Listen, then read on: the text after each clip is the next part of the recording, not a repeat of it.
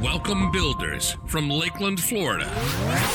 This is the Build Your Success Leadership Podcast with your host, Brian Brogan. We're going to empower and equip you to build yourself and then build others. Now, let's build up with your host, Brian Brogan. Welcome you to this episode of the Build Your Success Podcast. Here at the Build Your Success Podcast, we like to build you so you can build others. We do that through our corporate training events, our coaching. We also do that through our special guest on this podcast. I'm grateful today to have Karen Hurt. Karen helps human-centered leaders find clarity in uncertainty, drive innovation, and achieve breakthrough results. She is the founder and CEO of Let's Grow Leaders, an international leadership development and training firm known for practical tools and leadership development programs. She's the award-winning author of the 4 books, including Courageous Cultures, How to Build Teams of Micro-Innovators, Problem Solvers, and Customer Advocates. So she definitely aligns with our building you here. So Karen, welcome to the podcast today. Oh, Brian, thank you so much for having me. Oh, it's exciting to have you. You've got a great background. You know, Eileen McDarr recommended us. She's become a great friend of mine and now supporter, and she's in our Voices for Leadership book as a featured author. So I appreciate that. So I'll shout out Eileen right here. Eileen's a great person.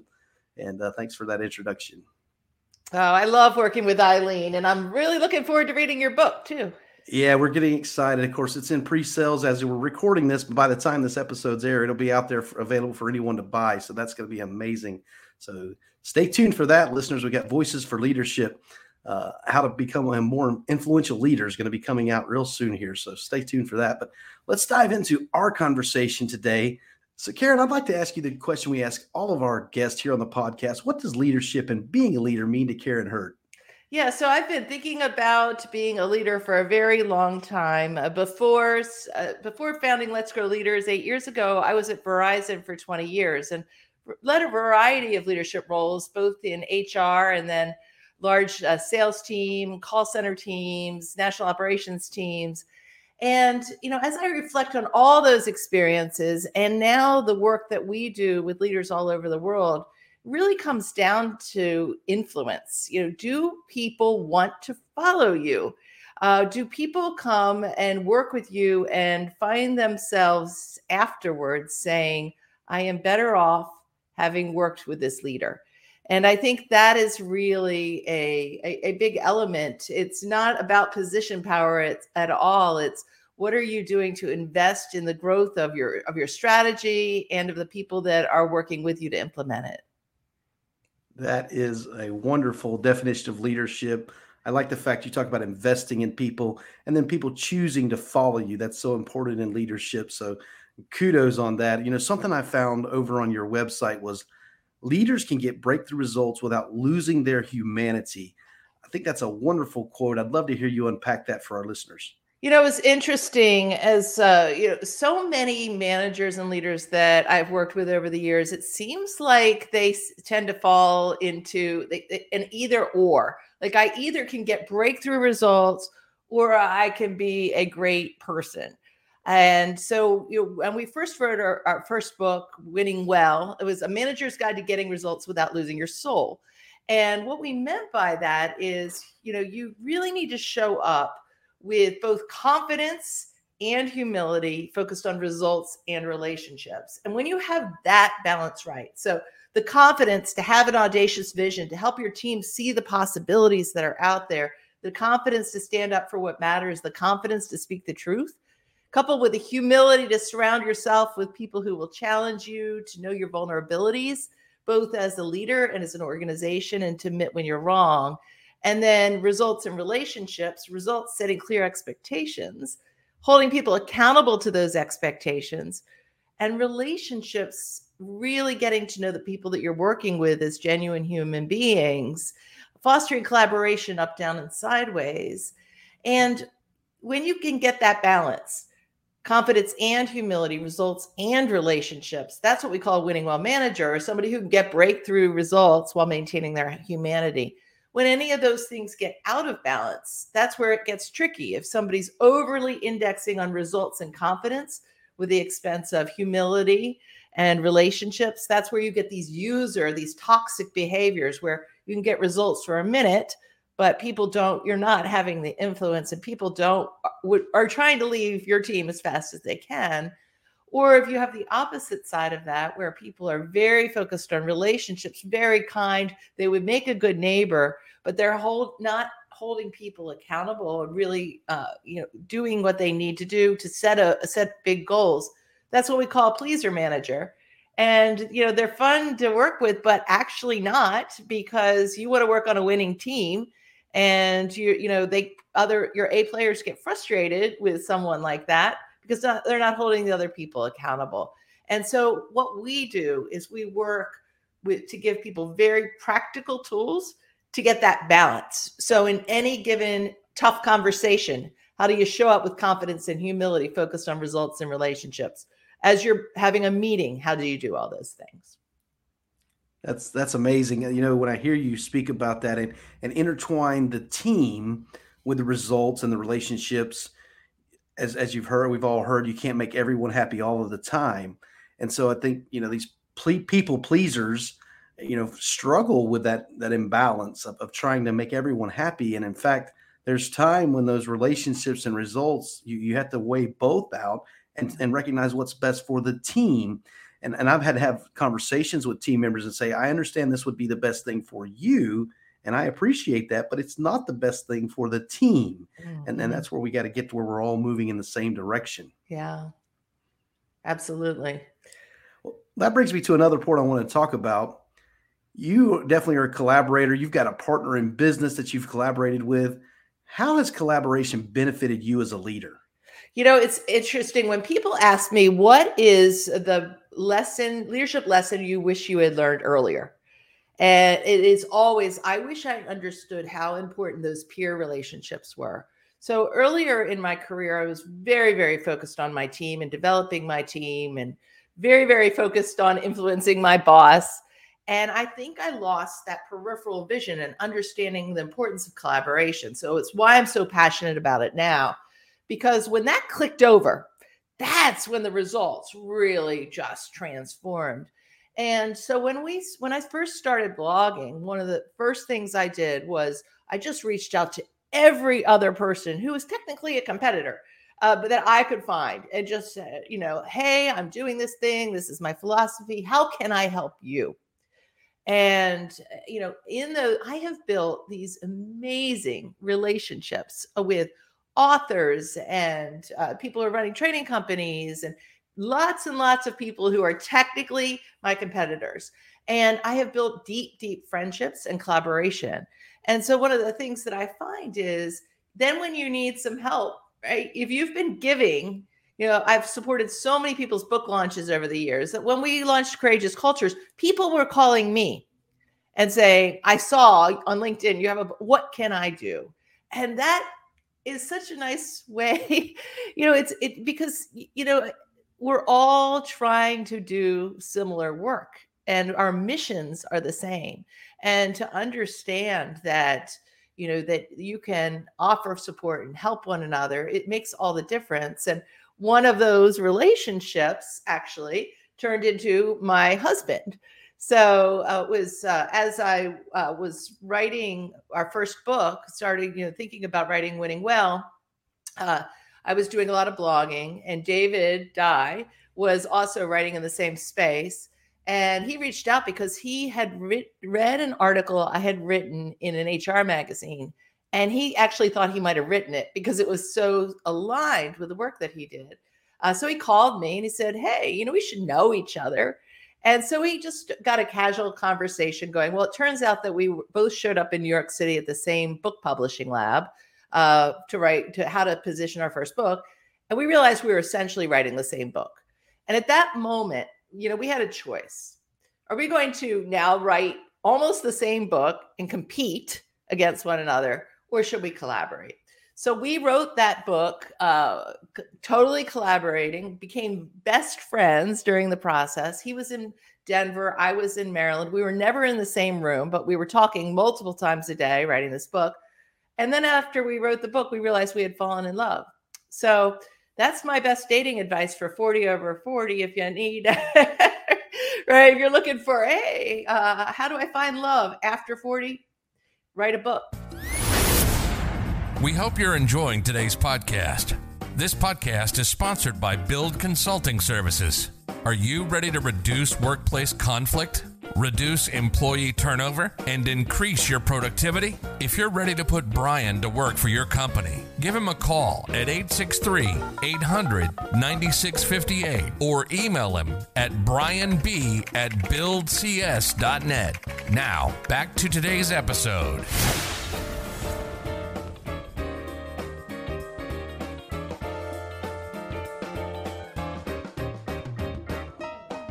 Well, that is an amazing story, how you collaborated and became spouses. That's amazing. When I hear you talk about that, though, I think, some people would think that building a team was enough collaboration. And you're saying outside of your team to find peers in your industry and collaborative. So tell us how that's important.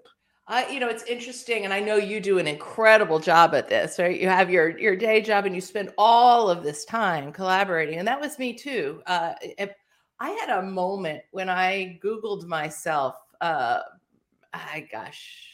maybe 13 years ago at this point, and all that came up were marathon results, and I thought, isn't that interesting? Because that is not really who I am. I mean, yeah, I did run those marathons, but gosh, that's really not what I want to be known for. And so I thought about that, and I said, so what is my message? What do I want to be known for? And who do I want to be hanging out with beyond my marathoning friends? And so, and they're not, and the people who are deeply passionate about the kind of work that I was doing are not the people that are on my block. And they're not the lovely people on my block. They're not the people that were at my church, lovely people at my church, but they weren't the people that I really wanted to be collaborating with around the space. So I had to broaden the reach. And I find that has been so fascinating because you can learn so much. I'm interviewing authors every single week, and I just learn something every single time, and it expands your thinking. So I would start, if you're not collaborating at a team level, start there. It's not, you got to, do this well. So I think the first place I see collaboration break down is people work to get their team collaborating if they're a manager, but they don't work with their peers in other departments that well. And it's one of the biggest problems that I see. I was just dealing with an executive team with this. And, Lencioni talks about team one. And, you've got to think about that. Your primary team is, if you've got somebody who's this VP of sales, and then the VP of finance, and the VP of HR, and the VP of sales operations, and the VP of customer service, that collaboration is more tricky. And because you've got what could appear as competing priorities, and you've got to find those interdependent goals. So I would say, if you're in that situation and you're looking at your peers and saying, yeah, I wouldn't call us team one, that's where I would start with the collaboration. And then from there, what can you do and how can you build these relationships outside so that you are constantly learning and being challenged by people who are experts in the area that you want to be an expert? Yeah, it's wonderful to collaborate and to be collaborated with. This podcast, for me, I've met some amazing human beings across the world, and now been able to collaborate on some amazing projects. You alluded to it earlier that, not everyone's your competition. I like to talk about having co-opeters. And so where we have conversations with our competitors, hey, how can we work together instead of working against each other? Not always can we, but where can we find synergies where we're able to do that and just leverage those relationships? Yes. And, and it helps your clients. It helps everyone. So I'll just give you a recent example. Julie Winkle Giulioni could technically be considered a competitor. She has a brand new book coming out. It's fantastic. And I was reading her book, and I said, this is going to be so perfect for one of our clients. So I said, can I introduce your 8 concepts on, thinking about career development differently to our clients? Well, they're buying hundreds of books of her book, and that's good because her message is exactly what they needed right now. And, I think that, thinking about what is your mission to build human-centered leaders. Well, you don't want to do that alone. Who else in your network can be supporting, the work that you're doing? Yeah. And I've learned as a coach, trainer, and speaker, which is new to me the last 3 years, that once I make a keynote speech, they don't necessarily want me for the next speech. Right. So they'll ask you for recommendations, and you need a solid network to be able to provide that need and fill that void for your client. And they're going to reward you further, referring you and doing those things when you help them make those connections like you did with that book. Yeah.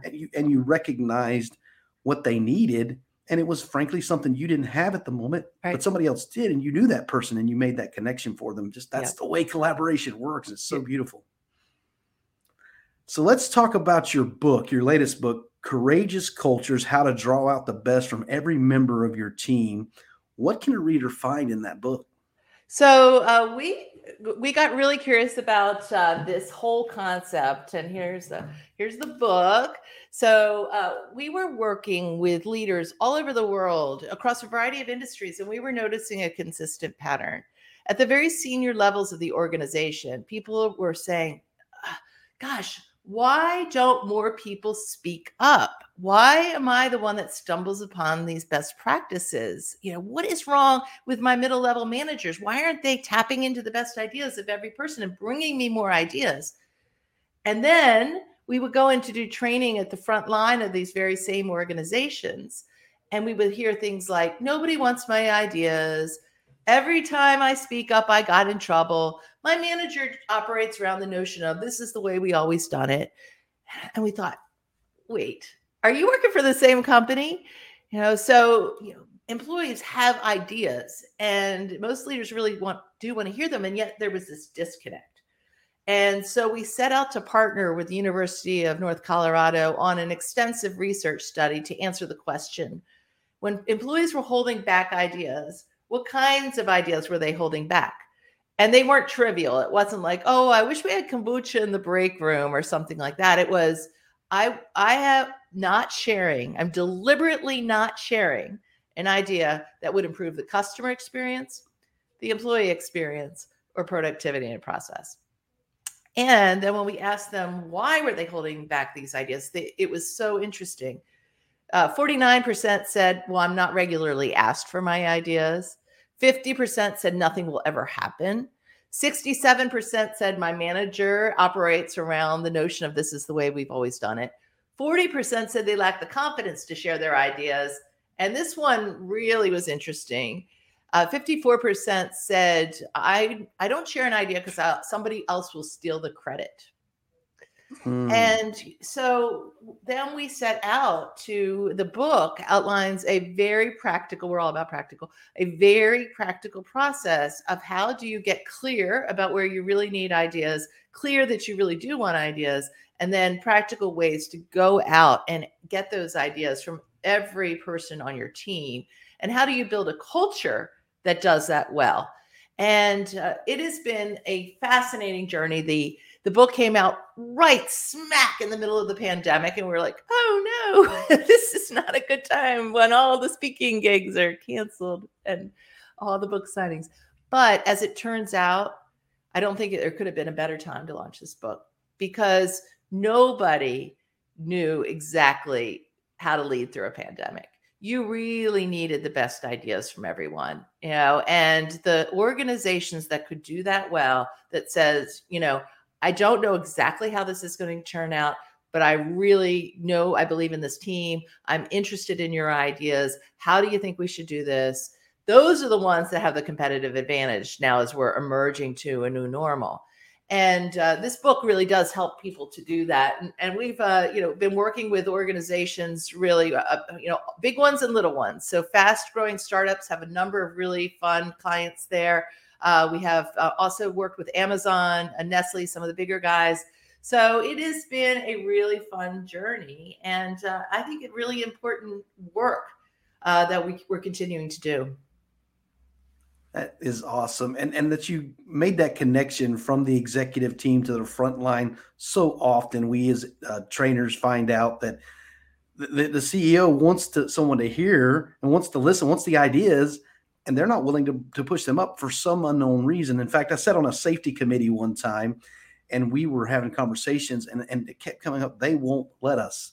And I finally realized, who is they? Because obviously I want to know who this person is that won't let you make these safety corrections.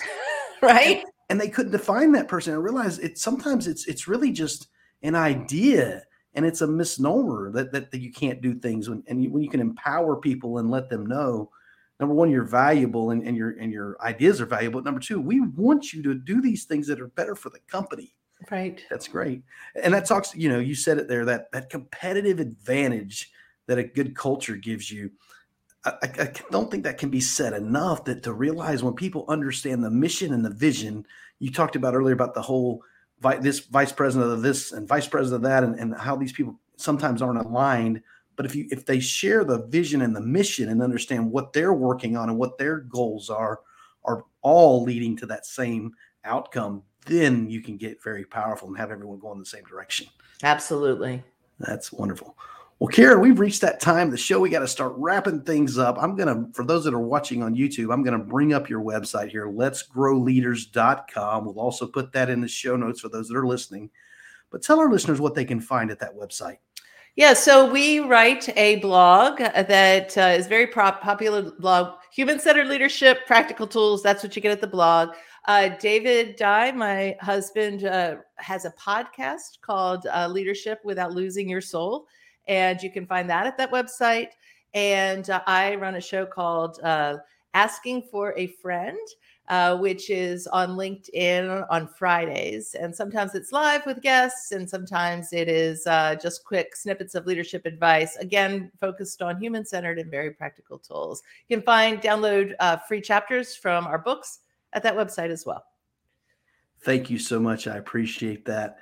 And for the listeners, go to our website, buildcs.net. You can see what services and events and opportunities we provide there.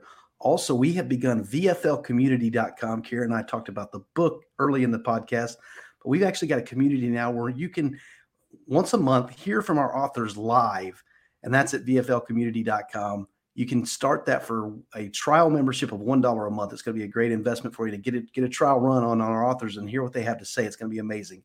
Thanks for listening to the podcast today. Share this podcast with others. Go over to whatever platform you're listening to this on and give us an honest rating and review. Thanks for listening today. Remember to build yourself and then build others. Want to learn how to build yourself and build your team? Visit www.buildcs.net and learn about Brian's programs, special offers, and more. Build yourself and then build others.